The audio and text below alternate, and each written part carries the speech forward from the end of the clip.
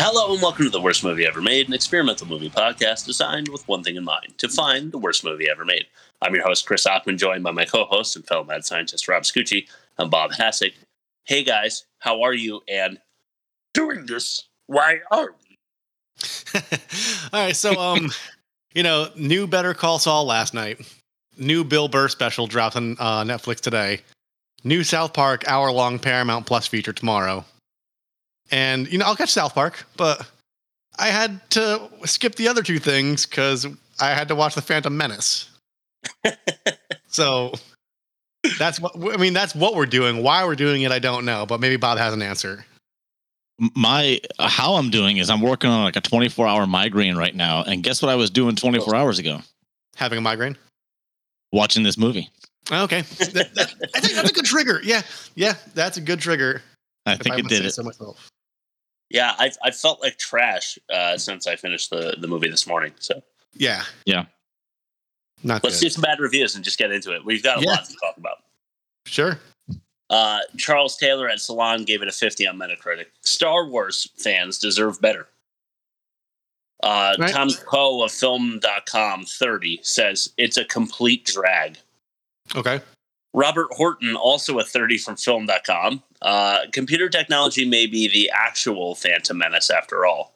And then I saved this one for last because those three were quick. Mark Savlov of the Austin Chronicle says the entire film is curiously soulless, with major characters making their entrances and exits, some of which are unexpectedly final, as if they were breezing in from some other screening next door. Accurate. YouTube comments, buddy? Yeah, a lot of praise, and I'll get into that when I finish this. Number one, the hype for this movie was more powerful than anyone could have imagined. Not a positive or a negative, but it's a statement for sure. Number two, oh boy, I can sure tell that Jar Jar Binks guy is going to be amazing. So that's pretty good. Because like this comment was made like 3 months ago. So yeah, just knowing that makes it funny. Yeah. This one, maybe you guys can explain to me. It's a quote. So quote, every generation has a legend, end quote. And then it's attributed to Star Wars Episode 1 and 9. It's a joke, I think. But I didn't get it. I don't get it. I also don't. And then I was only 5 when Star Wars premiered in 1977. The original trilogy was a huge part of my childhood. After watching Episode 1 at the theater, I was in shock and couldn't speak. The first words I uttered were, "Man, the movie sucked." Little did I know that it's nothing compared to the non-canon woke fest from Kathleen Kennedy and the evil empire known as Disney. Okay, fair. Wow. Fair. And then overwhelmingly, there were a lot of comments going... people just like they listen to the tastemakers and the critics and they form their opinion before seeing it. And like, I was 12 when this came out with like limited internet. Like, yeah, I walked out of it going, huh. And yeah, I remember being disappointed because no one kind of told me to feel or think that. And I just wanted to throw that out there right now because like it wasn't outside influence. It's like, it just wasn't good to me. Well, let's do this now. I think that the new 3 Star Wars movies from Disney are underrated because the masses seem to think for some reason that they're really horrible. Yeah. They're not as good as the original trilogy. They're not as bad as the 2000s era trilogy, in my opinion. Yeah. It's the redemption. It's they did irreversible damage, I think, with the fools. And it's like, no matter what you do after to redeem yourself, it's just like, well, no, you did that though. So, I think also that there's some element of protecting the original trilogy. Yeah. Like once the idea was out, like the cat was out of the bag with the trilogy in the 2000s, that it's not going to achieve the level of the original 3. Everyone started hating on it, and in a protective kind of way, like, oh my god, the first 3 were so much better. So anything that was going to come out after that, people are like, well, you cannot make a legendary franchise out of this anymore. Yeah. It's like already been made, so let's just hate on whatever comes next. Well, I'll go on record and say I'm completely impartial to Star Wars. Like, I could take it or leave it, and I still feel strongly about the prequels, like, just sucking. as movies. So yeah, they do. Take that information and do with it what you will. Bob, you got any thoughts on this undercurrent of Disney hate that we're kind of? I mean, a little bit, only because I grew up with the original. I saw Jedi in the theater for like my 9th birthday or something like that. And then when the prequel came out, I was just married, and my wife took me to it to see it, and I was like, I'm sorry you wasted money to take me to see that because it was not very good. And when the new ones start coming out, I didn't watch them because I have a fondness for the originals, but I'm not a fanboy, and I'm not a what do you call that? A franchise. I'm not a franchise guy, right? Okay. I don't hook onto franchises. But I also know exactly what the new ones did. They pandered. They pandered to the fans, just like all the comic book movies do now. And I'm not into the pandering because I don't want to watch the movie and then say, oh, that's exactly what I wanted to see. I want to see something original, and I'm not going to. So I think that's why I think the Disney hate is because of the pandering. Yeah, but the prequels pander as well, and I'm going to talk about that in Phantom Menace. But a New Hope was what was the name of the first Disney reboot? Do you guys remember? The Force Awakens. That was a carbon copy of A New Hope, which it was like watching The Hangover 2, which was problematic. It was not refreshing, but it was familiar. It was comfortable, and it was enough for them to get the green light. They probably had the green light already to make The Last Jedi. And The Last Jedi, I thought, was pretty good. I actually really enjoyed it, and we can talk about that some other time. Maybe on the Empire Strikes Back episode. Say we do that next week. Who knows? Mm-hmm. The third one was very disappointing for, spoiler, the Emperor comes back again. It was just like way to ruin everything. I don't know. The second of the three was pretty good, I thought. Anyway, we're going to have to keep it moving unless you guys have anything else you want to add before I jump to test number 1, the worst of its kind. Is this film the best of the worst or the worst of its kind? Okay, speaking of which, The Empire Strikes Back with Mark Hamill. Mm-hmm. Harrison Ford, blah, blah, blah. 94%. Fair. Carrie Fisher. I should throw that name out there, too. It's a fun action, adventure, sci-fi, fantasy for kids. It's excellent. Yeah. Rogue One actually was really good, too. I have thoughts on that as well. Shout out Kev, our guest on the pod, who wants to come back, by the way, guys. We got to have him soon. Felicity Jones on that one, 84%. Okay. So notice something here. The competition is pretty stiff so far. Moving on to the next one, Jurassic Park. By the way, I definitely am never selective when choosing these. Jeff Goldblum. That was a 92. Okay. Wow. Thor Ragnarok was another suggestion with Chris Hemsworth. 93. Okay. And The Return of the King with Viggo Mortensen. Oh, wow. That huge cast. 93 as well. Look at these movies they threw at me because they were expecting The Phantom Menace to live up to the hype. And it probably did just about as well as the box office, which might be one of the reasons why I get the suggestions I get. At any rate, The Phantom Menace came in. Let's go with the average first. 91.2. Mm-hmm. What do you guys think The Phantom Menace got on Rotten Tomatoes? I think higher than what I would expect because there's been a lot of retconning and different fan theories that kind of make it more than what it was supposed to be or was. So I bet you it's got like a 45. Yeah, I was thinking in the 40s. I'll go with 50. You guys are on the money. It got a 51. Okay. For a negative 40.2%, and it's the worst of its kind. That's a big score. Big score and deservedly so. So we have that. I've already put it down, so we'll jump to test number 2, the bot pitch. The worst movie ever made presents the latest in cutting-edge artificial intelligence technology. The bot pitch.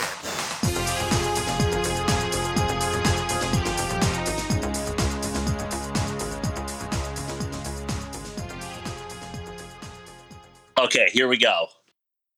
This is a robot telling us the plot of Phantom Menace. We're going to see how well they do, and then we're going to decide if we would make that movie.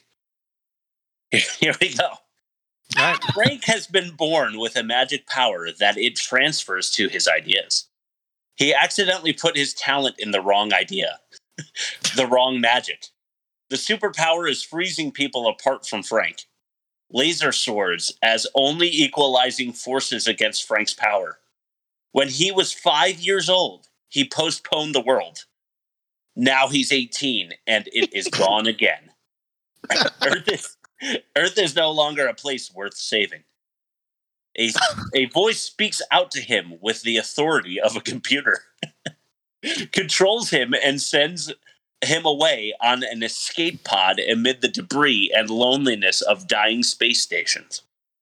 When a zombieism-type disease transforms innocent people into bloodthirsty monsters, Frank crawls his way out of the death trap after he gets bitten and kills his friends. Dazed, starving, and confused about life, he grabs a silver headband for saving lost children, but he needs food and water first.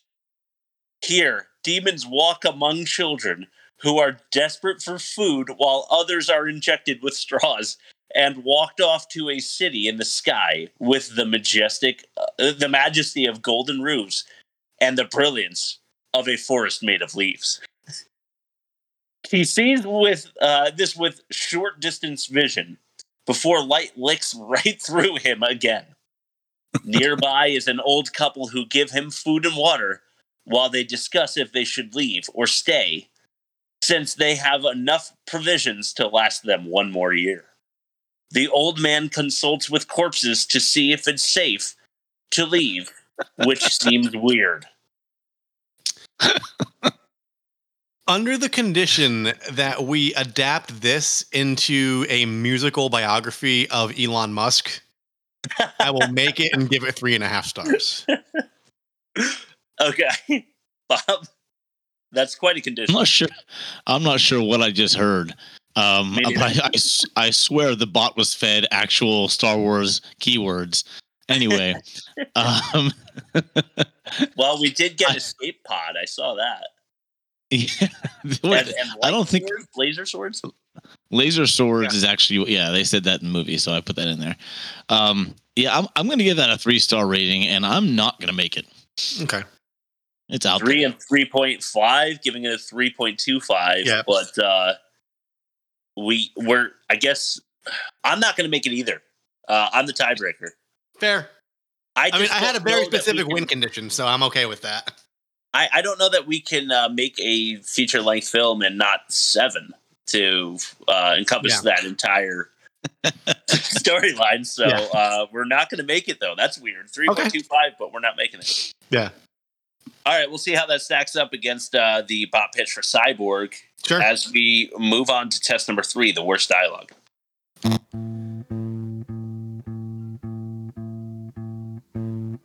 The worst movie ever made presents the worst dialogue ever made. Here again, I am met with the struggle of how to select just 10 lines. This happens to me more often than not, although last week it was how do I find 10 lines? Right. So we're going to have a lengthy discussion as to which is worse, starting with number 10, and this is Mace Windu. At the very end, says to Yoda, "There's no doubt the mysterious warrior was a Sith." Yoda says, "Always two there are, no more, no less, a master and apprentice." Windu says, "But which was destroyed, the master or the apprentice?" Giving you the clear, cliffhanger. Yeah. Head into episode 2, which is annoying enough on its own. But if you think about it, it's also canon that Darth Maul survives. I don't know if you guys know that.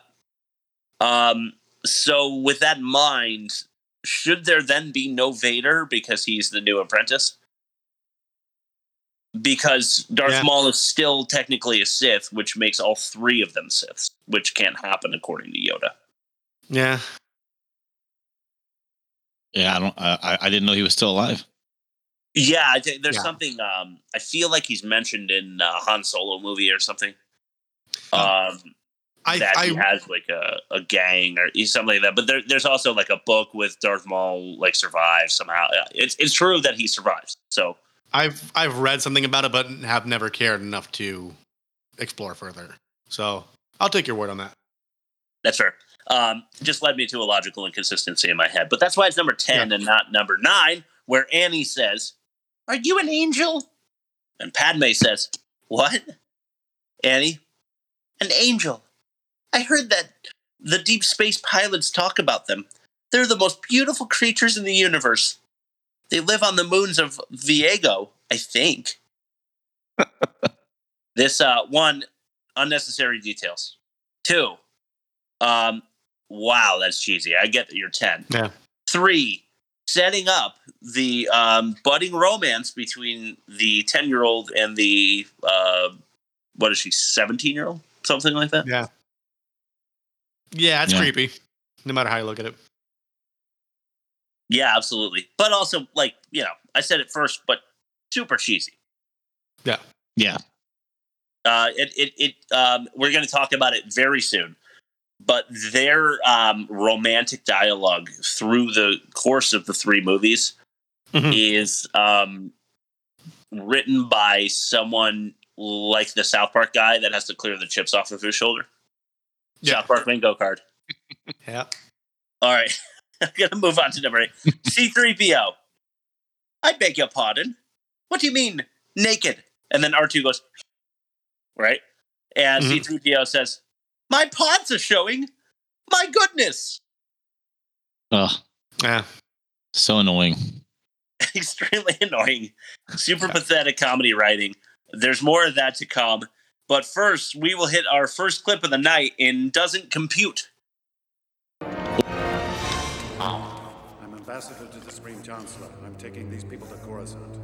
Where are you taking them? To Coruscant. Coruscant, that doesn't compute. Wait, you're under arrest. Fairly human sarcasm out of that robot there. Yeah, exactly. Also, should he not have heard and understood the Coruscant request from Qui-Gon to begin with? Yeah. Yeah, Qui-Gon's like, "We're taking them to Coruscant." And he's like, where? Like, is this a droid? Or just some dude at the DMV? Yeah. And Liam Neeson, like, annoyed, is like, "To Coruscant." Like, I just said that to you. Man, so much foreshadowing in this dialogue. I'm going to move to number 6 and do some more voice acting for you guys, because I'm really killing it. Padme, killing it. Padme, "I don't need this to remember you by, Annie. When we get to the capital, many things will change, but my care for you will not." Annie says back, "I care for you too." This is more cheesy romance dialogue between a child and a recent high school graduate. Yeah. Yeah. Okay, number 5. Jar Jar. He has just arrived in the Gungan city after having been banished. And he says to the guy riding, like, a land mammal, somehow that they like were able to drag into their underwater city. He says, "Captain Tapos, Misa back." Tapos says, "No again, Jar Jar. Yusa in big doo-doo this time." Yeah. Okay, so I want to breach the subject of what the Gungan issue is, because we're supposed to think they're stupid, right? I don't know. Is it to that, or are we supposed to think they have a language that's modeled after English, but they just say Misa Yusa? Yeah, that's the problem. Is like, I mean, Wait, well, there's more land that we can traverse here that I'd rather not at the moment. But it does seem like they modeled their. But where in the history of anything has there been a language that was like literally modeled after another language? Like they all kind of evolve the same way that biology evolution occurs. It reminds me of. Have you ever heard of pidgin? No. It's like a Jamaican dialect that it's like broken English, but it's very Jar Jar Binksy. If you this is the land that I'm trying to. Yeah, I'm just saying. Before, go to BBC.com and they have pidgin translations that you could read yourself for any article, and just do it. Yeah, maybe that was their source material, and they didn't realize the problems. Wink, wink, wink, wink. Test number 6. Wink, wink. Right. That they would incur doing so. Let's hit a couple more clips. We've got a bunch tonight because this movie fucking sucks. And this one's called Boom Pow. Hello. Sorry. Who's are you, sir? I'm Padme. Misa Jar Jar Binks. You're a Gungan, aren't you? Uh-huh. How'd you end up here with us? Mine don't know. Misa day starting pity okie day with the brisky morning munchin', then boom! Getting very scared and grabbing that Jedi and pow! Misa here. Huh. Misa getting very, very scared. I remember a very specific edit of this clip. It was like a Burger King commercial or whatever fast food franchise did the Star Wars toys. Okay. And he goes, Misa Jar Jar Binks. And he goes, I'm the comic relief. They actually say it. He introduces himself. And it was I'll never find it. It was like a Burger King commercial from 1998 or something like that. Oh, man. Misa Jar Jar Binks, I'm the comic relief. And I can't unhear it every time I hear him say that. I am desperate to see that. I'll find it. We gotta find it. He that's what that scene was, right? It's a 30-second little clip of him just speaking his Jar Jargon and coin that. That's going in the write-up, right? Jargon, I'm writing that down right now. Yeah. Jar Jargon's good. But yeah, I mean, that's all that was. I think we were supposed to be rolling on the floor after that clip. Yeah. Have you also, just real quickly, have you seen the footage, the behind the scenes footage of George Lucas talking to the animators about how he's supposed to walk, and he's like a doughy center heavy guy, and he's doing the whole he's gonna walk he's doing arm flapping and stuff, and it's fucking incredible. That's another thing. Okay, so I'm writing myself a little. I've got a list of shit I'll send you guys because I'm not a Star Wars fan, but I've collected weird things from this franchise that I just that are fucking hysterical. There's a lot of cringe material here that's really funny. Burger King edit and Lucas Jar Jar walk. I'm ready. Yeah, and write down Red Letter Media if you guys haven't seen that, because that's amazing. It's a very specific. I'm familiar with Red Letter Media. Yeah, they do a 3-hour takedown of the episode 1, like we're about to do. Yeah. All right, here. Let's throw it to another clip. Okay. This one's called Science, and I'm sorry, guys, but I'm taking over with my hate for certain things here. I'm really sorry. Take it away. Encountered a divergence in the Force. A divergence, you say? Located around a person? A boy. His cells have the highest concentration of midichlorians I have seen in a life form. It is possible he was conceived by the midichlorians. You refer to the prophecy of the one who will bring balance to the Force. You believe it's this boy? I don't presume to. But you do. Revealed your opinion is. I request the boy be tested, Master. Oh. Trained as a Jedi, you request for him. Finding him was the will of the Force. I have no doubt of it. Okay. All right. In the interest of keeping this brief. Yeah. We are faced with the prophecy. Yeah. And the Shmi's conceiving, nurturing, birthing a child given to her by the seeds of the midichlorians themselves. This sounds like a particular religion. That sounds like a bunch of other religions that I've heard of before.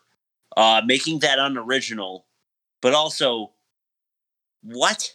Because midichlorians are things that live inside your cells, so they all like sperm together in those cells and then shot it down to her ovaries. Like, what happened there? That's exactly what happened. Yeah. I mean, they said it right there, Chris. That's pretty cut and dry. Shit, maybe that didn't deserve to be on the worst dialogue list then. I'm gonna go to some comedy, some comedic relief here at number 2 with Jar Jar. I'll do this one myself. He's walking through the where are they? What's the planet? I don't remember. It's where they find Anakin. Tatooine. Tatooine. Oh, it is still at Tatooine. Okay, I should have known that. So they're walking the village streets, so to speak, the dusty, sandy village streets of Tatooine, and Jar Jar has an incident where he's debating whether or not he wants to run back to the ship. It seems, and he says, "This is very bad." And then squelch, he steps in poop, and then he goes, "Oh, icky goo." Yeah. Yeah. I forgot that happened until I saw it again yesterday. Ugh. Yeah. This is the level of comedy writing that they were able to deliver for us. He steps in poop and then calls it icky goo.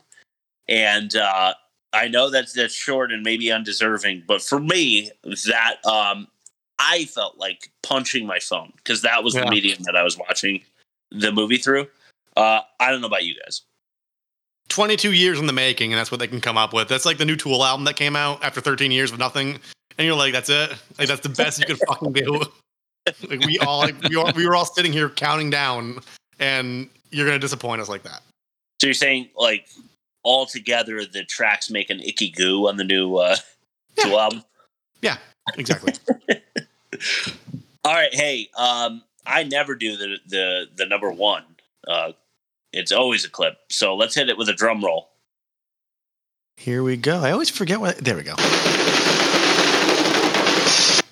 Symbiosis. Right. Master, sir, I heard Yoda talking about midichlorians. I've been wondering, what are midichlorians? Midichlorians are a microscopic life form that resides within all living cells. They live inside me. Inside your cells, yes. And we are symbionts with them. Symbionts? Life forms living together for mutual advantage. Without the midichlorians, life could not exist, and we would have no knowledge of the Force. They continually speak to us, telling us the will of the Force. When you learn to quiet your mind, you'll hear them speaking to you. I don't understand. With time and training, Annie, you will. Again, they are trying to make the audience understand what a midichlorian is. What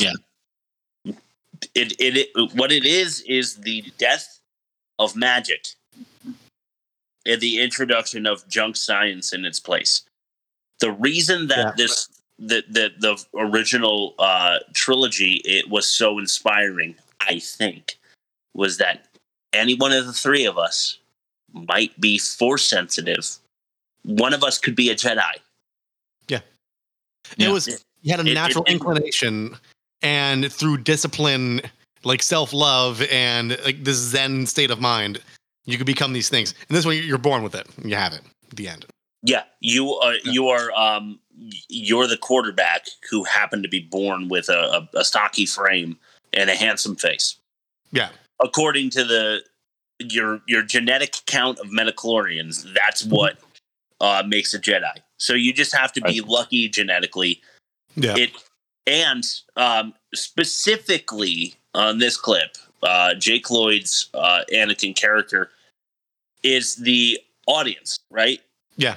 He's giving us the opportunity for Qui-Gon to once again explain to us what midichlorians are. Mm-hmm. Because the Star Wars new franchise reboot is desperate for us to understand this for some reason. Yeah. Right.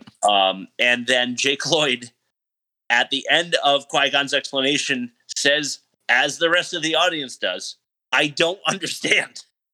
I think you think they were gonna like try launching an energy drink like a Star Wars brand like midichlorian like Red Bull or something, and then like they couldn't get it canned or something, and they're like, all right, let's just scrap that and move on.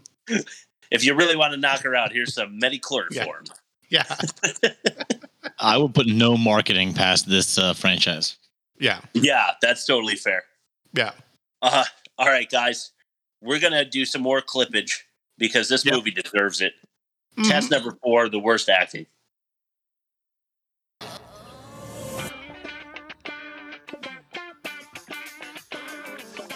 Test number 4, the worst acting. Naturally, we'd use the Catwoman theme for this run. Yeah.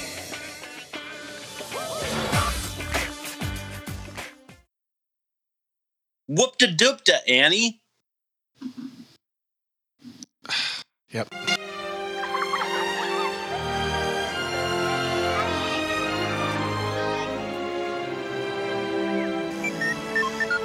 Wow, a real astro droid. How do you get so lucky? That isn't the half. I'm in the boons race tomorrow. What? With this? Oh, no, you're okay, Annie. You've been working on that thing for years. It's never gonna run. Come on, let's go and play ball. Keep racing, Annie. You're gonna be Bug Squad.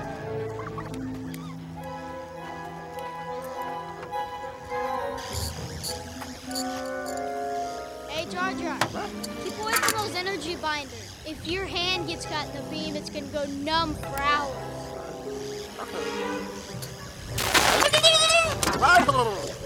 My current is savage. My current revenge. Revenge. I'm stuck. You know, I find that Jar Jar creature to be a little odd. All right, next clip. Make it stop. Okay, but I warn you, it doesn't get any better. Next one's Queen Amidala. All right, here we go.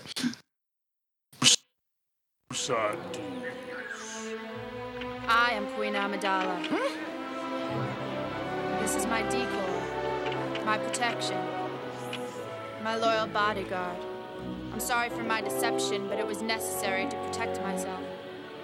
Although we do not always agree, Your Honor, our two great societies have always lived in peace. The Trade Federation has destroyed all that we have worked so hard to build.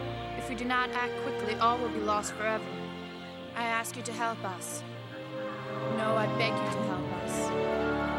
We are your humble servants. Our fate is in your hands.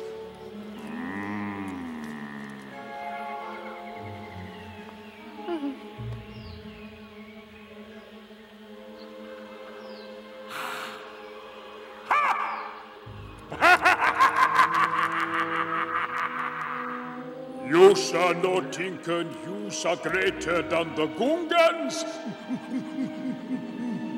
Me shall like this. Maybe we shall being friends.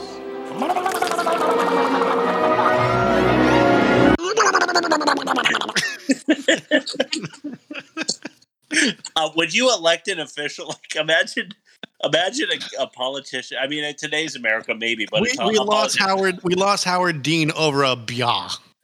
Yeah. And we're going to Washington. Yeah. Imagine a guy like every 3 times a speech is just like, like in the middle of making a point. But yeah, I actually think Natalie Portman, maybe it's by design, is super flat. And one thing that we just comes to mind here that we haven't necessarily discussed in any length is when a scriptwriter leaves the actor with a spot where they have to act like they had the thought midstream. Mm-hmm. And this never goes well. So it's like dialogue that's written that's cut off. So like it's like Johnny is like, Bobby, I can't believe you didn't meet me at the park. Come to think of it, you didn't meet me at the ice cream shop the other day. Like cuts himself off. Yeah. Never sounds real. Right. Never ever sounds real. But it's a minor infraction here, but Natalie Portman's character is tasked with saying, we beg you to help, or we ask you to help us. And then she says, no, we beg you to help us. But there's no, I just had that thought. It was very like I had this script written for me, which this was supposed to be like her improving. I don't know. Dead flat. What's your guys' thought on Natalie Portman's performance here? It could have been anybody playing Amidala. Yeah, that's the thing. Like, she is super talented, and she did not bring it, or they didn't let her bring it. I don't know. Was it Natalie Portman that did the song with the Lonely Island, where she's like super vulgar and like rapping? I don't know.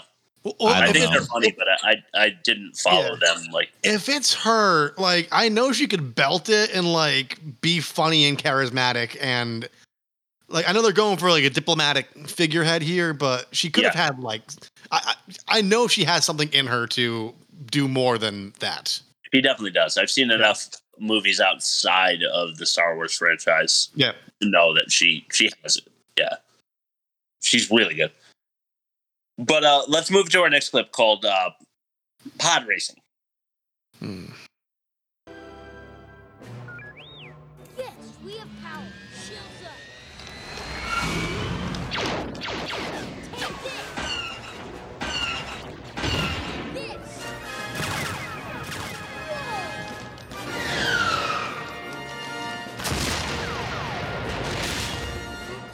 We're losing power. There seems to be a problem with the main reactor. Impossible. Nothing can get through our shield.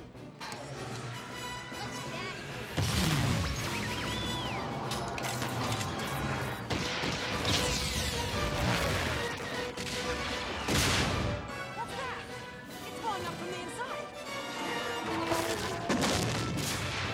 We didn't hit it.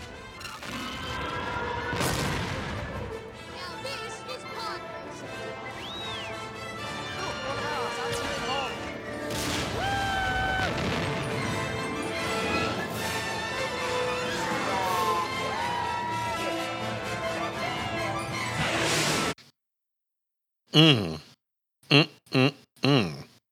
Okay, so his absolute lack of concern for his own survival when escaping the ship that he's inside of that is currently exploding is a problem for me. But also, as I've detailed, I don't like kid actors, and Jake Lloyd does not make the leap like a Dakota Fanning does outside of the bubble of child actors. There are a few, like Haley Joel Osment, is it? Yeah, with a T, I think. Yeah. In the Sixth Sense, there are kid actors that do a fantastic job. Jake Lloyd is not one of them. Sorry, you're just not. He's terrible in this movie. Terrible. And the fact that he's like, oh, this is pod racing, and then he's like, woo, like he just like kind of ended the war, Not enough. Everybody involved, even R2, just terrible. Yeah. So even R2. So Power Rangers, Saban's Power Rangers. All the action scenes were from a different show that was filmed in Japan, like a live action like fighting show, and all the American scenes, like with the teenagers, were shot on a separate soundstage, and then they voiced it over. They're in the Megazords. They're literally just like probably sitting at my desk with a camera in front of them and like maybe a green screen, and it's way more exciting. Like just whoa, and like just like they're getting rattled and like it's somewhat convincing. Yeah, like 1993 Power Rangers, and like this was like they had like it's got to be tough acting in front of a green screen to a certain extent, but you'd think they'd do better. It is tough to act in front of a green screen when you're a terrible child actor, for sure. Yeah, there have been so many good child actors in every decade. So how did they cast this kid? I just don't understand it. Because he's cute. Nepotism, probably. That's right. He was George Lucas's nephew or something. Yeah. He was in this is not the first movie that we have done as a podcast where Jake Lloyd was featured. Really? Yeah, really. What's the first? Jingle All the Way. Oh shit! You're right. Yeah. Yeah, he is Arnold's son. Yeah. No, you're He is right. also bad in that. He's not. He's that unremarkable. I didn't remember. Right. Right. All right, let's do our last clip for the worst acting. This one's much shorter, guys. So don't worry, we're not going to make you suffer. Let's hit it with "It's Working."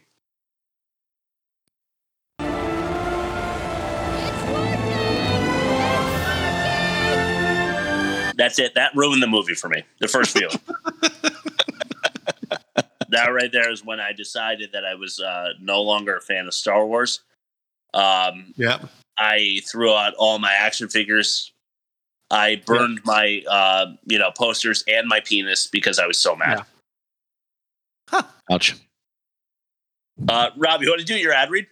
Yeah, speaking of burning penises, today's episode of The Worst Movie Ever Made is brought to you by repeatedly slamming your dick in the car door to distract yourself from the grueling, hellish, tedious, Gordian knot of a ramshackle affair that you call life. Is school a bummer? Pulverize your penis. Work got you down? Thrash your tootle. Does your weekly passion project have you earmarking time to watch The Phantom Menace instead of the new Better Call Saul and South Park feature on Paramount Plus? Then drag your ding-dong straight to the Cutlass Sierra and start bashing your bits and balls. Bonus points if you get the tip caught in the locking mechanism, smashing your dick in the car door, because at this point you're just begging for it. Wow. How about that? Serendipity, right? I'm totally sold. Serendicity. Yes. I'm writing that one down for the write-up too. Serendicity. All right. Moving on to test number 5. Bob, why don't you take it away with the worst production? The Worst Movie Ever Made presents Worst Production. Oh yeah. So, the original Star Wars trilogy was science fiction. It was geared towards people, not necessarily adults. Definitely wasn't just for kids. But the characters were simple. They were understandable from any angle. Like if you were an adult, a child, whatever, there was no pandering going on. Mm-hmm. Yeah. This is like 2 movies side by side running parallel through the entire storyline. Yeah. A kid's movie on one side and a 2 adult of a movie on the other side. This is brilliant. Right. So we have political overtones, right? Like trade federation, voting, senators, all that kind of shit, where not a single kid's gonna latch on. But they don't have enough time because of the 2 movies to develop it. I'm sorry. Go ahead. Right, that's it. And on the other side, running parallel is stepping in poop and saying how wooed, which by the way is a throw to one of my least favorite TV shows of all time, which is Full House. I hated that show when it was out. I hated they rebooted it, and the stupid little girls on the show would always say how wooed. And when Jar Jar did it, that's when I burned my dick on that one, Chris, because I was done. I was out. Yeah, I was completely out. So yeah, lines for the kiddos, science fiction language for the adults. It felt like 2 completely separate movies running side by side. So my phrase to tag this was: is this a kid's movie or a Star Wars movie? Okay, beautiful. All right, let me throw that in. Oh, man, I hadn't had that thought. And okay, is it a kid's movie or a Star Wars movie? Yeah. Yeah, because I always thought of the original trilogy. It was like, I always thought of it as like a space opera for kids. Like I always thought like it wasn't intentionally geared for kids, but like it was like one of those things you could bring the whole family. Yeah, and there's like you had like the wry sarcasm from like Harrison Ford, but you had like the Ewoks. And there's very little dark imagery that a kid couldn't deal with. Yeah, and it's like the cartoons. I like Rocko's Modern Life. I could watch that with Bowie. She could laugh at Heifer and Filbert falling down. but I can laugh at the shit that's way over my daughter's head. And we can both sit down and enjoy the same thing for different reasons. And they did the worst job possible here. Yeah. The closest they got to slapstick in the originals were C-3PO and R2-D2 being like the Laurel and Hardy of the series. But it was well written and well executed. Yeah. Right. And they were part of the story. They weren't like dropped in. Yeah. Right. They weren't completely insignificant otherwise. Yeah. Right. Man, that Bob, you blew my mind there. Thank you for that. Yeah. Throwing it to test number 6, the most offensive. I'm ready for this. Damn it! I am tired of being Santa Claus! You get your together and you get your ass in the damn car. We're going. Now, damn it! Okay. Rob, my son played Death Grips on the way to the dentist this morning. Fuck yeah. We had it going in the car the whole way. Motherfucker! All right, guys. I would like to just say that this is the movie, not me. Okay, these are the through lines that I saw that were offensive about the movie. This is not me saying these things. You're just a guy asking questions. I'm a guy asking questions. We'll miss you, Chris. Starting with Asian aliens. Yep. Yep. Jar Jar is a black guy, right? I think Jamaican. I think that's what they're trying to do. This is what I was talking about. This is very fucked up stuff. I hate to do this.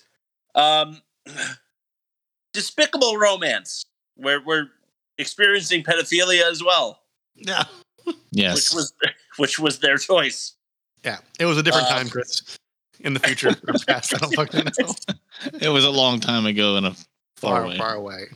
Okay. Well put. Okay. This one's a little lighter. Anakin's mom's name is Shmi. Yep. Why? I don't know. Why? Why is her name Shmi? Is she Hook's best friend? Trying to convince him not to kill himself all the time? Yeah. Why Shmi? Shmi. Obviously, I've already said, but I can't go without including it. Most offensive. Metachlorians ruined Star Wars. It really fucking did, because like the Force was this. It was a cool thing. The Force was cool. Thing. Yeah. I want to cry. Yeah. All right. I've got one more, but it comes in the form of a 10-second clip called Space Camel.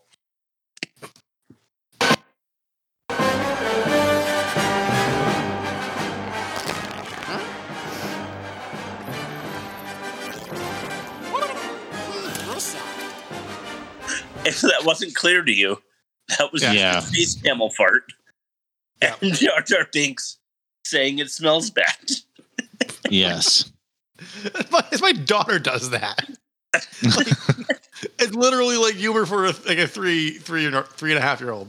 It's well, I'm sure she would find that hilarious then. But probably I found it offensive. Yeah. Anything else you guys want to include? Oh my God, yes. This one was hugely debated. The parts dealer, the guy that owns the slaves. Yes. Yep. Yes. Yes. Yep. Yes. Oh my God, offensively so. I can't believe I didn't see that. Offensively so. Oh, he's like, the mind tricks don't work on me. I just want the money. Like, oh my God. George Lucas, shame on you. Yeah. Yeah. Way to use the most offensive human stereotypes as content. because you're out of ideas. Yeah. And give him a limp gonzo nose just to tie the ribbon. Oh my God. Too true. Yeah. Fuck, man. Brutal. Oh my god. All right. Anything else, or can we catch all this? Just Space Congress. I don't watch many things that have realism. I like you guys know I'm a cartoon guy. If there's political humor or something like that, that's like a byproduct of whatever plot's happening. I'm okay with that. But like, I generally want to escape what I'm experiencing in my daily life when I'm being entertained. So you put on Star Wars, you're like, oh, it's a Senate hearing. That is fucking awesome. And we obviously, Rob, we obviously try not to be too political here. Yeah. Right. But there's currently something going on in the United States that I am struggling. It has to do with Congress, and I am struggling to view it because even as important as it is to the history of our country, something I'll be explaining to my grandkids. I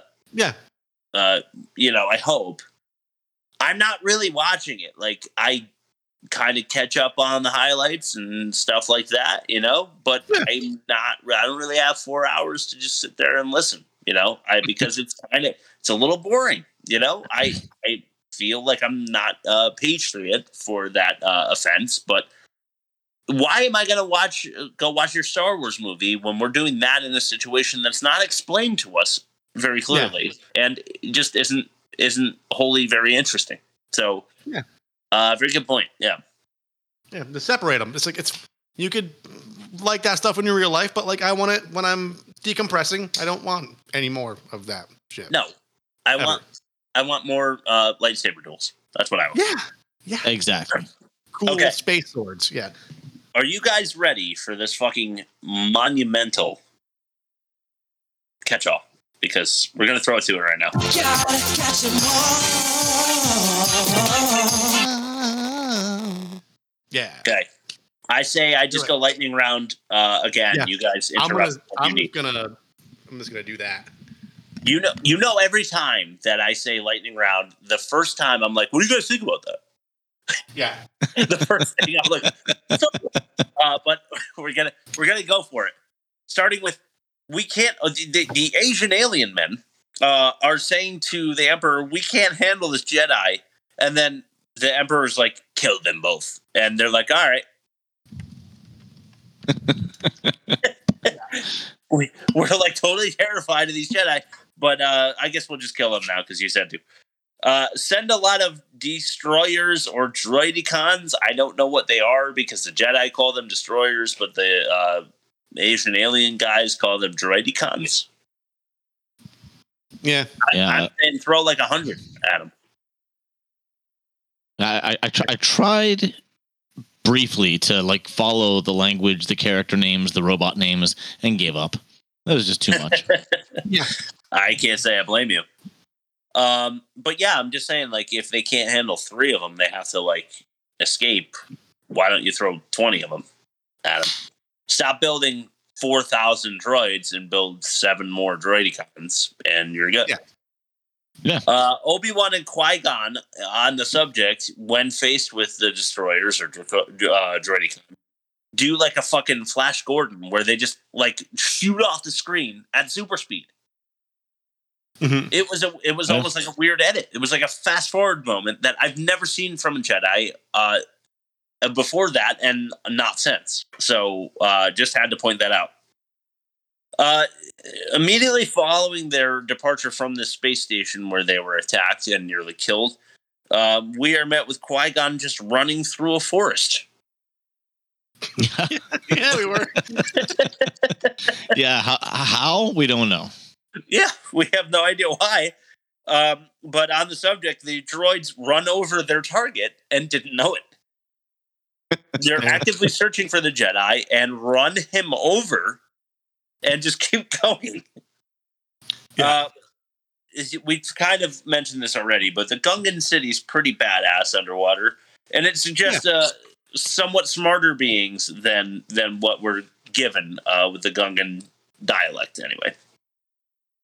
Yeah, and I mentioned this too, but the Topos or whatever his name is, the captain that interacts with Jar Jar to begin with is definitely riding a land mammal in the underwater city, and I'm wondering what kind of torturous dragging underwater scene you had to, perform to get that thing in there.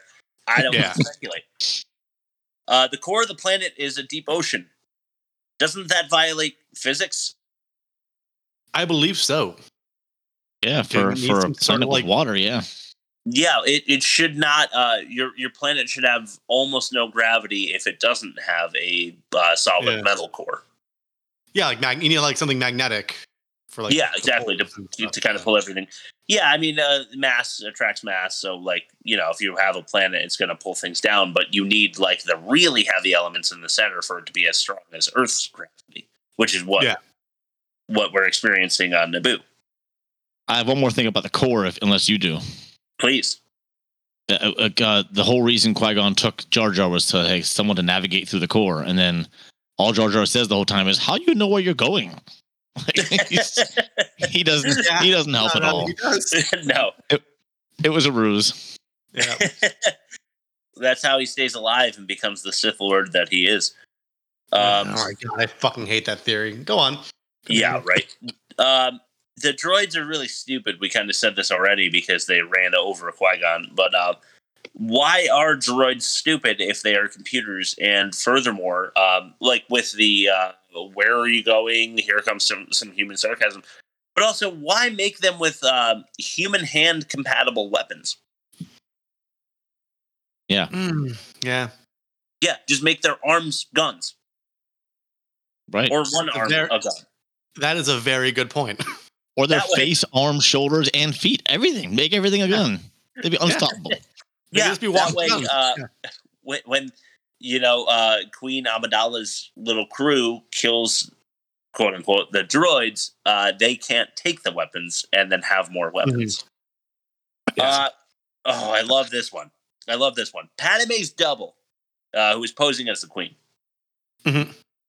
is in the ship with Padme and the rest. They're all friendlies in the ship, right? Everybody knows each other. They know the jig. And Padme's double orders her, the real queen, to go clean R2-D2, and she does. She's doing dish duty. Why? I don't know. Their spaceship needs to repair, or they need to repair it, and the next closest planet to Naboo or whatever is off the grid. And so it includes slavery. It's run by the Hutts, and Republican credits are not allowed there. It's the closest planet to one that's in a Federation debate. Just saying, struck me as strange. Anakin is building C-3PO, of course. Roll your eyes now, because that's what I'm doing. Yes. Ugh, gross. Anakin is also the only human who can pod race. Yeah. That leads me to ask, what is it that Anakin does that no other human can do in the course of that pod race? Because I didn't catch anything that he did that another human couldn't do. No, I guess reflexes. Yeah. I guess. I feel like if you watch Formula One, the guys are doing the same thing. Yeah. I like how the chance die has 3 blue sides and 3 red sides. Why not just flip a fucking coin then? Yeah. Honorary dialogue mention. So this might have gone into my top 10. A character known as Kipster, who is Anakin's friend, says, "This is so wizard, Annie." They were hoping that was going to catch on. They totally were. They were trying to invent a slang. We're going to change the lexicon. Yeah, I think you're right. Stop trying to make wizard happen. Yeah, Bob is some writer who for the last 30 years, every script he's written, he slipped wizard. The wizard slip. And then there's a huge mechanical spider.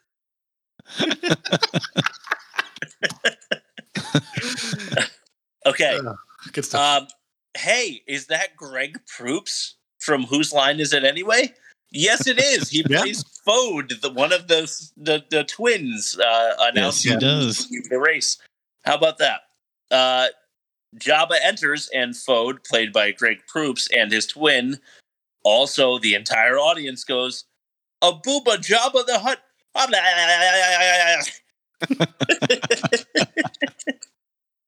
Awesome. The entire pod race is a trope. Oh, yeah. I've seen that race a million times. Why are sand people allowed to fire on the race? It's the Wild West. I guess so. He's never catching up after that late start. Never, ever.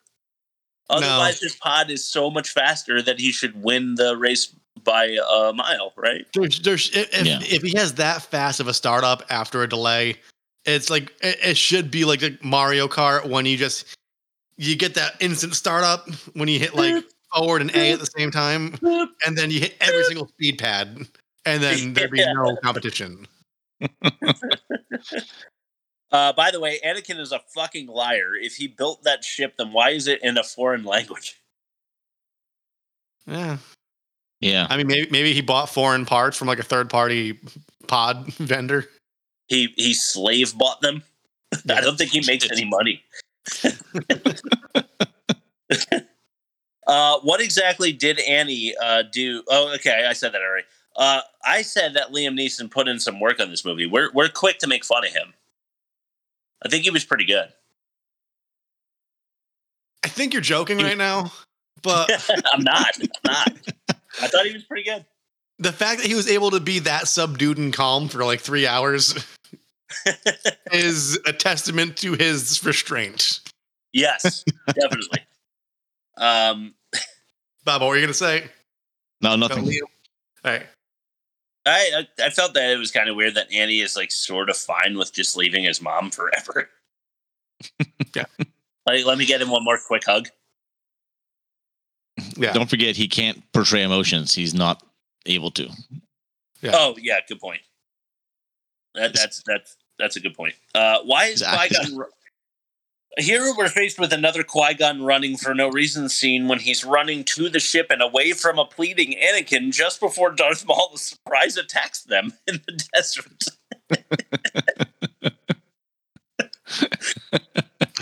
It's very strange. Annie is like, "Wait, hold on, Qui-Gon." And he turns around and he's like, "Get down, Anakin."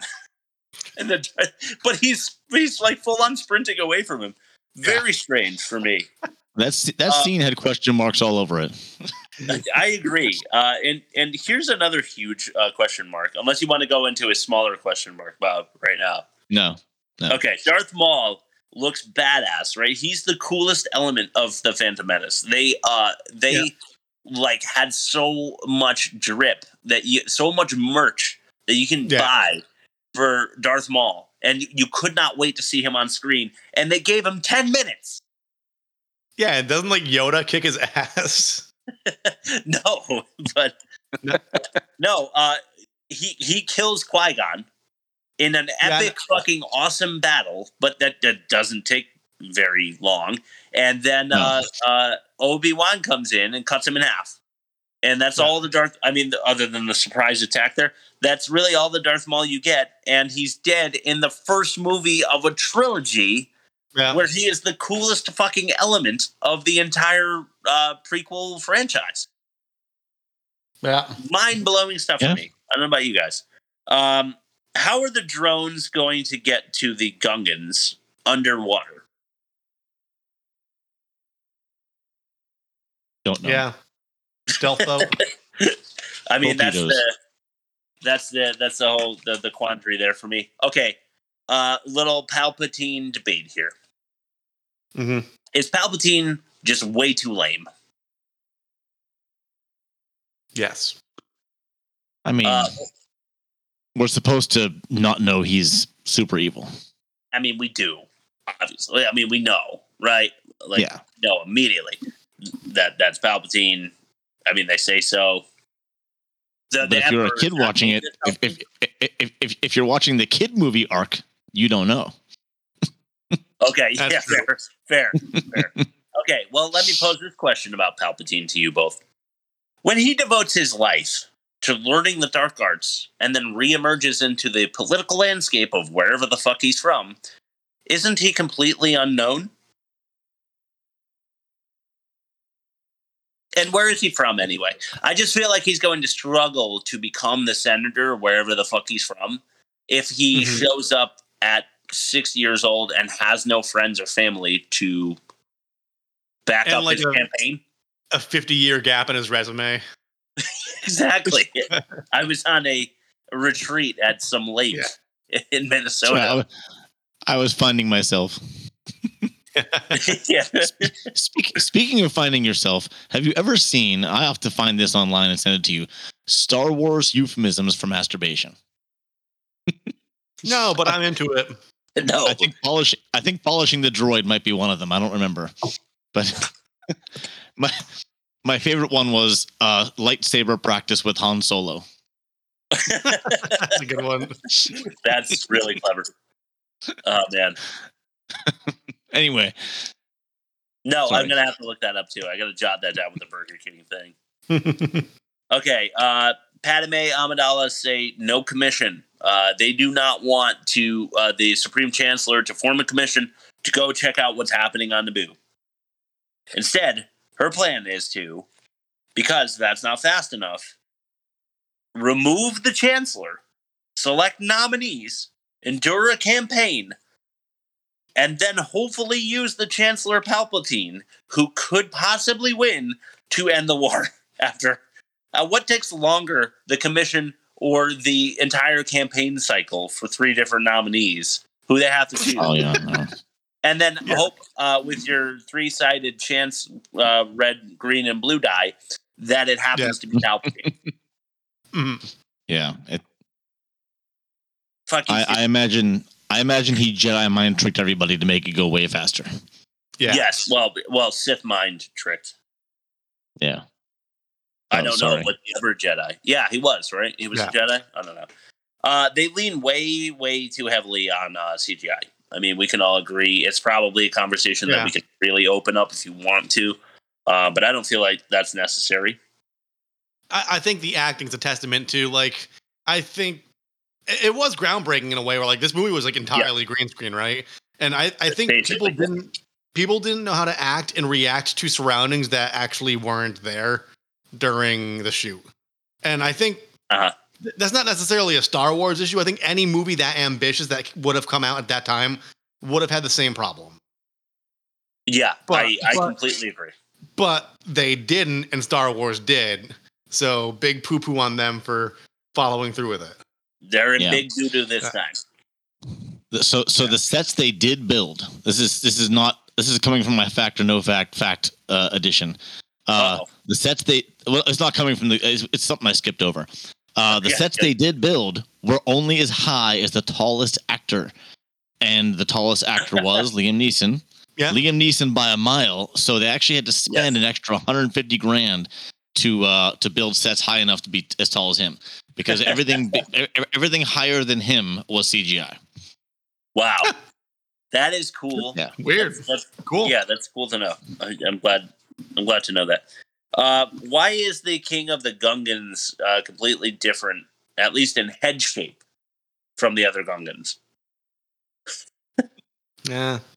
They all have eyes that pop off of their head like rabbit ears, and he's got them like squarely. He looks like a frog, and they do not.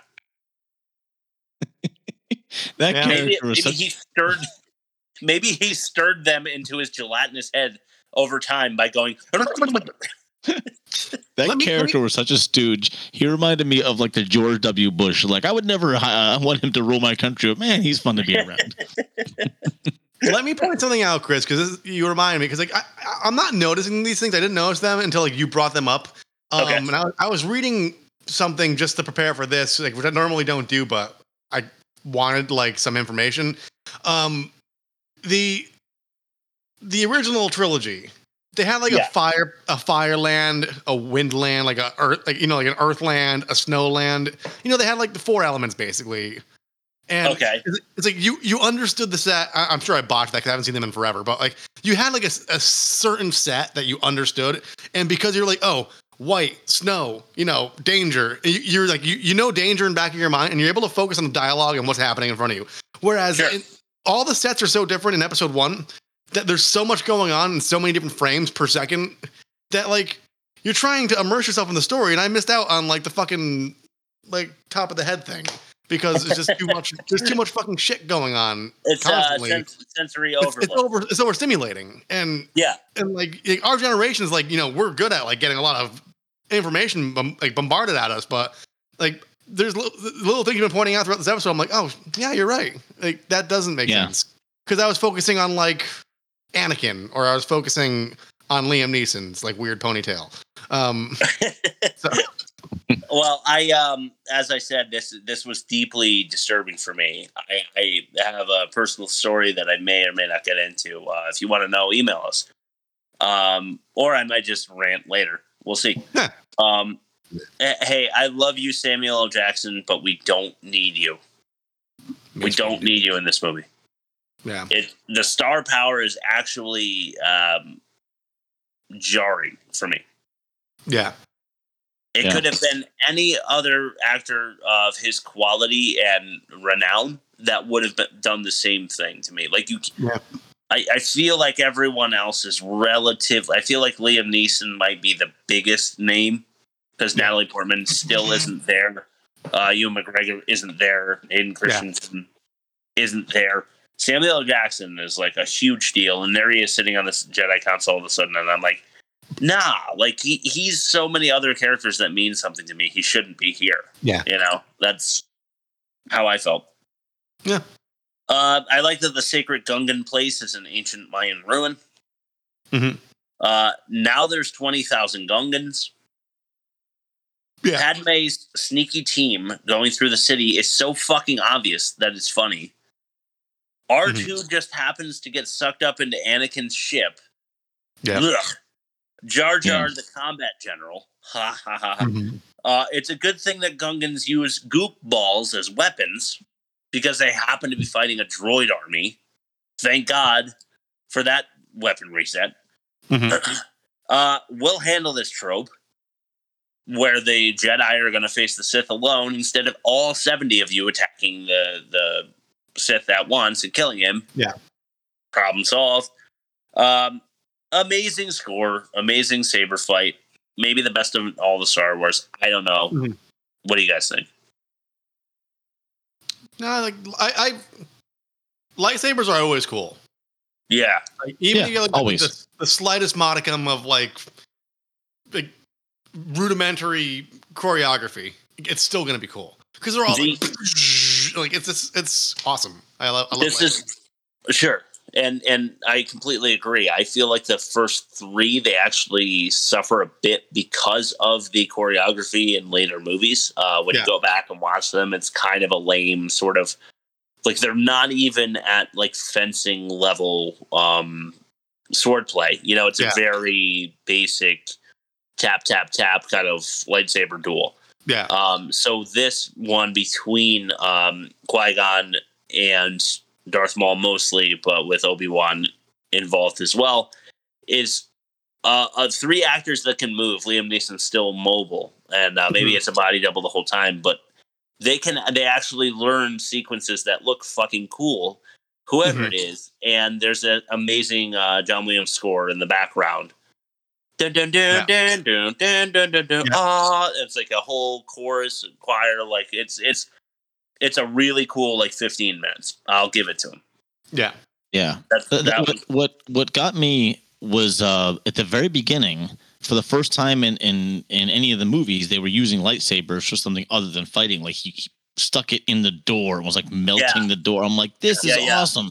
Yeah. I thought there was going to be a lot more of that kind of stuff, like groundbreaking, like new uses for them, seeing them again. And they that was it. That was the entire, ingenuity they could come up with. But you're right, Chris. The fighting's much better. Yeah, I thought maybe, I don't know. There's probably some lightsaber duels in the newer movies that, I mean, it's Disney choreography, but I remember that one leaving an impression on me. An otherwise trash movie, I was like, man, that fight was cool though. Like, yeah. Why would autopilot take Annie to the battle? Destiny. That seems like... Yeah, I guess Destiny. I love the fact that there was a collective window grappling. all 9 of them grappled up the window at the same time. Yeah. Something really funny about that. I caught that as well. I thought that was I actually laughed because it was so like synchronized. Yeah, it's just kind of ridiculous. I'm not sure why. It was musical theater. Here's a physics question for you guys. In the universe of Star Wars, what's the upper limit on a force jump? Because I wonder, like, if you set your mind to it, can you jump forever upwards? Because like double jump, like in some video games. Yeah, maybe there's like a Luigi, like if you push your legs enough, like fast enough, you can kind of flutter as well. Because Obi-Wan falls like 30 feet maybe, and like smacks his shoulder on like the floor of the next like level down on this like cool scene that they painted for us. Anyway, the point is he gets up uninjured, by the way, and then leaps all the way back up those 30 feet with his lightsaber, and then runs after the attacker again. And I'm just wondering, was that the absolute limit on how high you can jump as a Jedi? I don't know. Yeah. Not and can you double jump? That's the important question. Yeah. I do want to know. We've gotten about the double jump. Maybe you unlock it when you become a master Jedi and not a Padawan. That's right. Yeah. Jar Jar lands on his nuts. That's super hilarious. Oh my god, yeah. The Gungan Peace Treaty electricity ball thing. What's that? No explanation needed. It looks so cool. Like when you put your hands against it, little like lightning beams go to your fingers. That's what it was. The Gungans are so like mesmerized by this stupid technology that we had in 1974 that they are willing to cement a peace treaty on the basis of this minor technology. Yeah. I guess just entertain them with this. Rob, I think we should just not do the shitcoin. Let's do it next week. Yeah. It ain't going anywhere. We got the screenshots.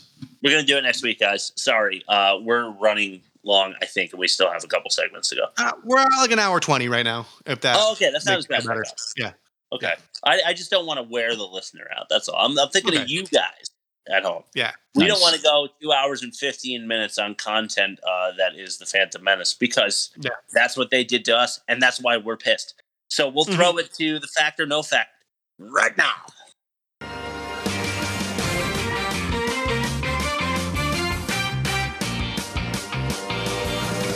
The worst movie ever made presents Fact or No Fact.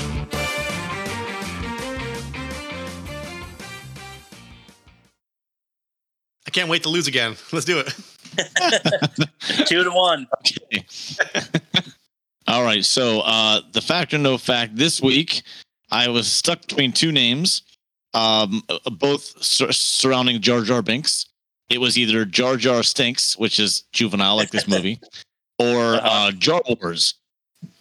I like Jar Wars better. Anyway. Yeah. Okay. that one's for the adults. That was exactly. Now you're thinking the way I was thinking. Okay.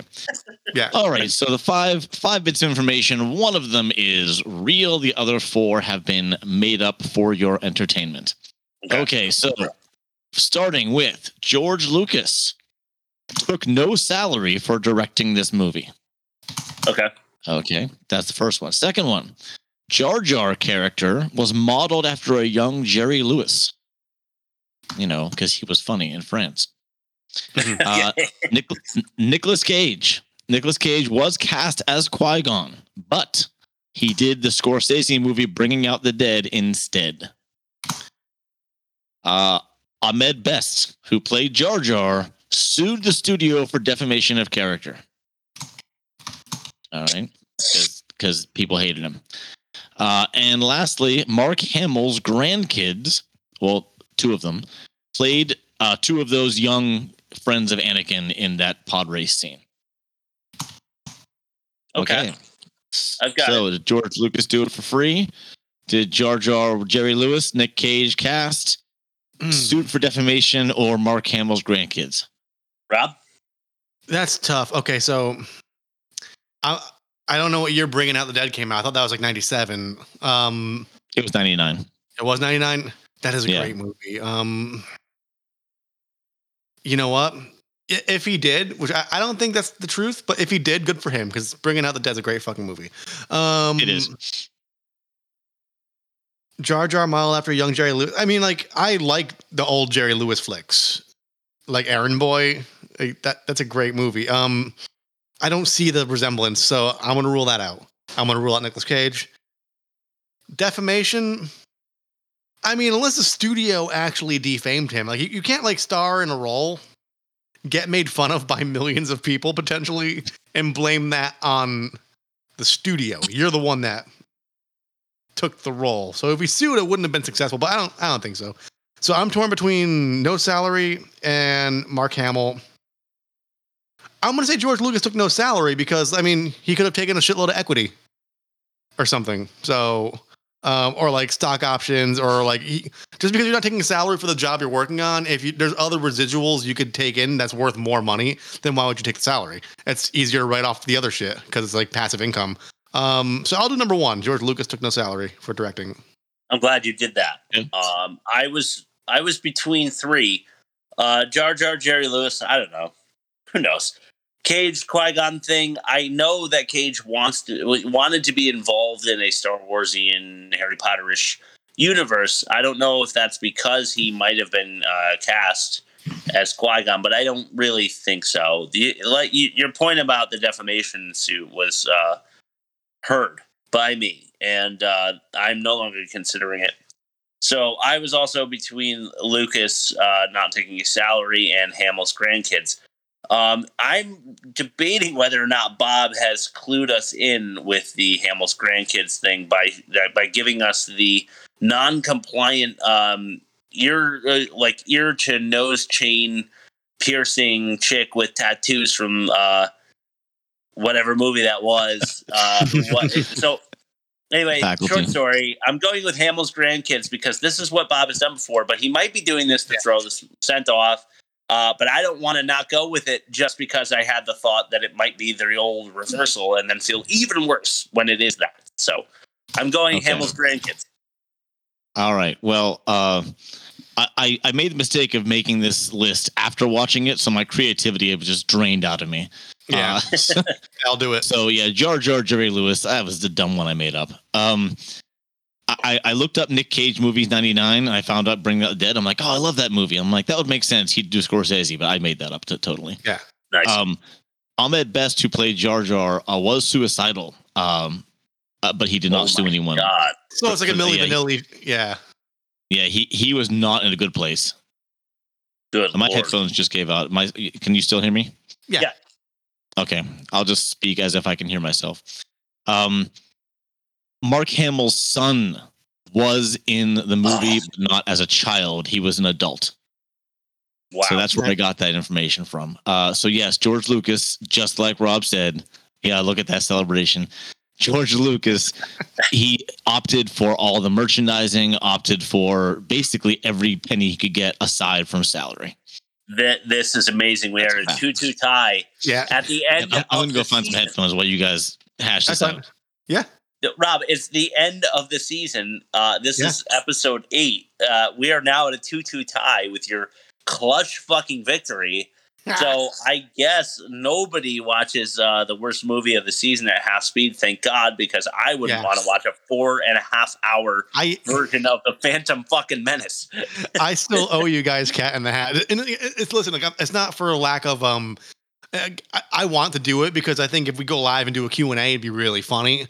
But I a relatively new laptop. I have like weird work obligations, and I'm just trying to figure out a way to do a picture-in-picture so I could watch it and do that on my desktop through Instagram or YouTube or TikTok.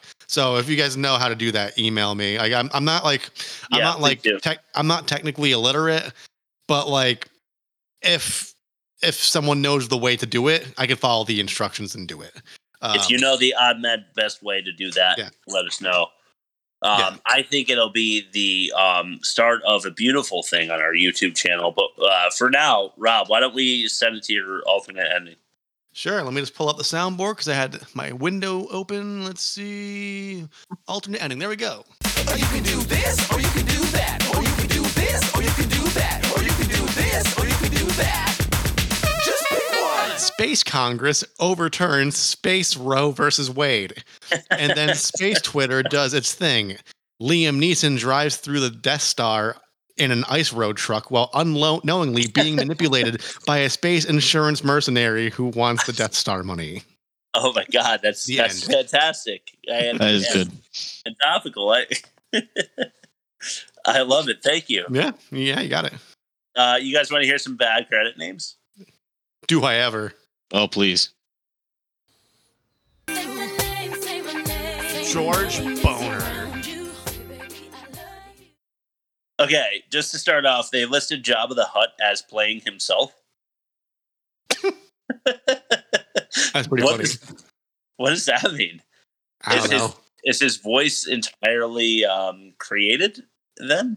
Yeah, weird. Like, is the audio not actually from a human? I'm totally confused. Gavin Bouquet. Okay. Yeah. Ben Burt. Right. Yeah, two first names. He's got the two first names going on. Double Dukes. This one's weird. Friday, Liz Wilson. Okay. First name Friday, she goes by Liz. First name and last name, just one name. The guy's name, I'm assuming, is Gin. Ah. Okay. Like the drink. And this one was just too close to an actual character from the movie. I could not exclude Kathy Smee. Okay. That's fun. Another person calling themselves Tiger. All right. Todd. No, it's not Todd. It's Toad Tozer. Okay. No quotation marks or anything. Yeah. His name is Toad Tozer. Okay, now we get a little silly. Right. Barry Angus. Okay. Like the beef. All right. Andy's Rebang Jaundice.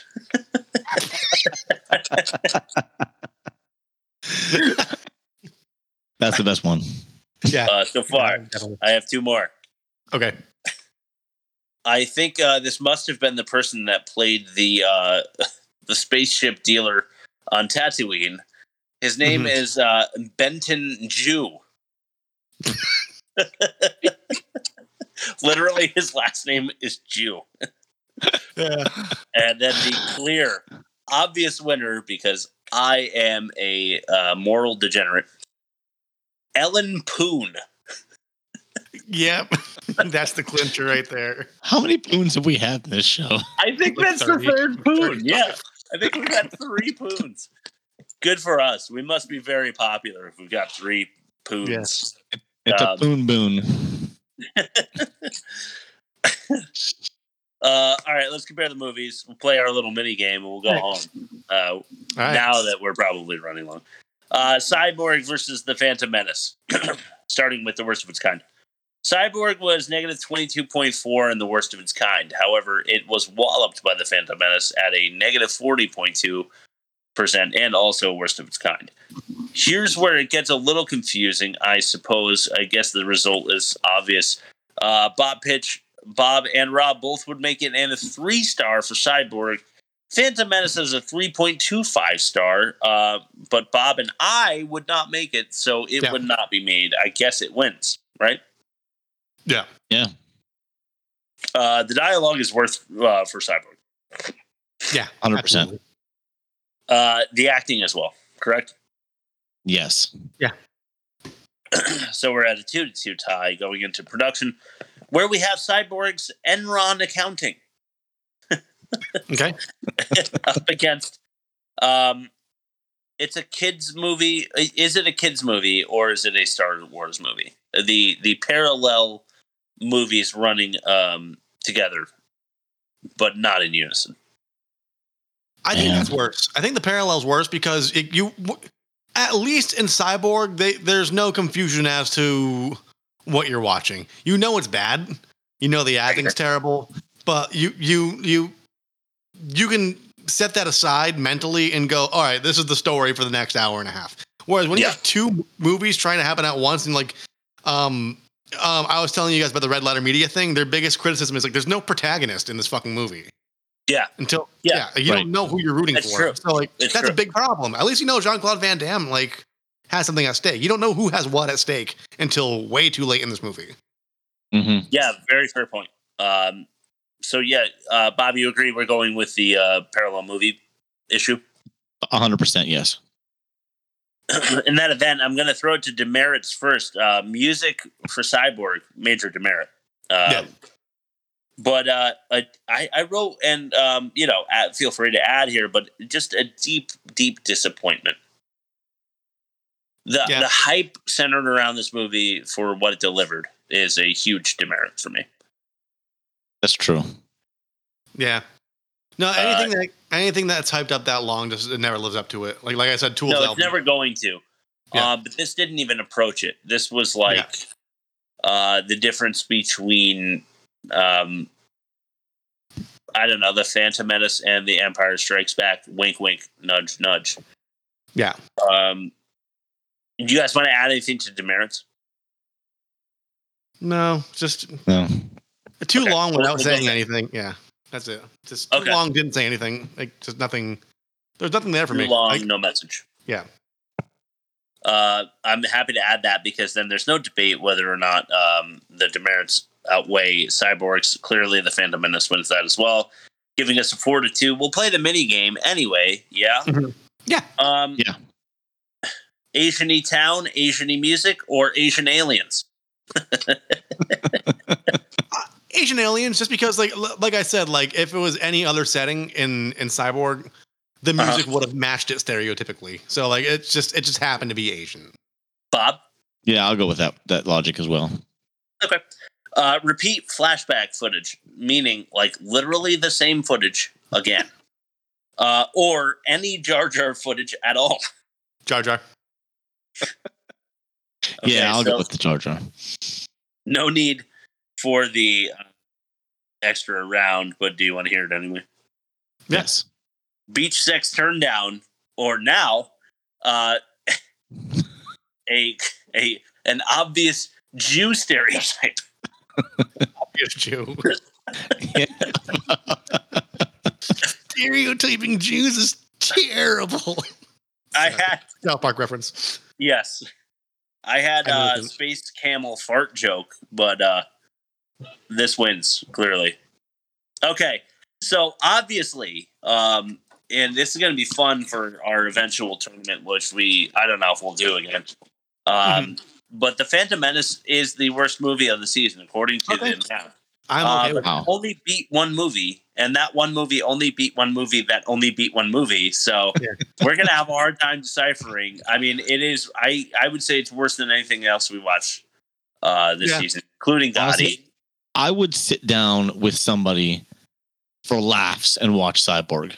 I don't want to sit through Phantom Menace ever again. I agree. And Cyborg's the movie, like you're like, oh fuck you, and you like throw a fistful of popcorn at the TV, and everybody laughs, and like it's funny, you know. Yeah. But Phantom Menace, you throw a fistful of fist at the screen. You shoot your TV, and you can't watch it anymore. And then you burn your penis. Yes. Yes. All right. That's it. Why don't we refer them to our media and let Bob say something before we cut us off?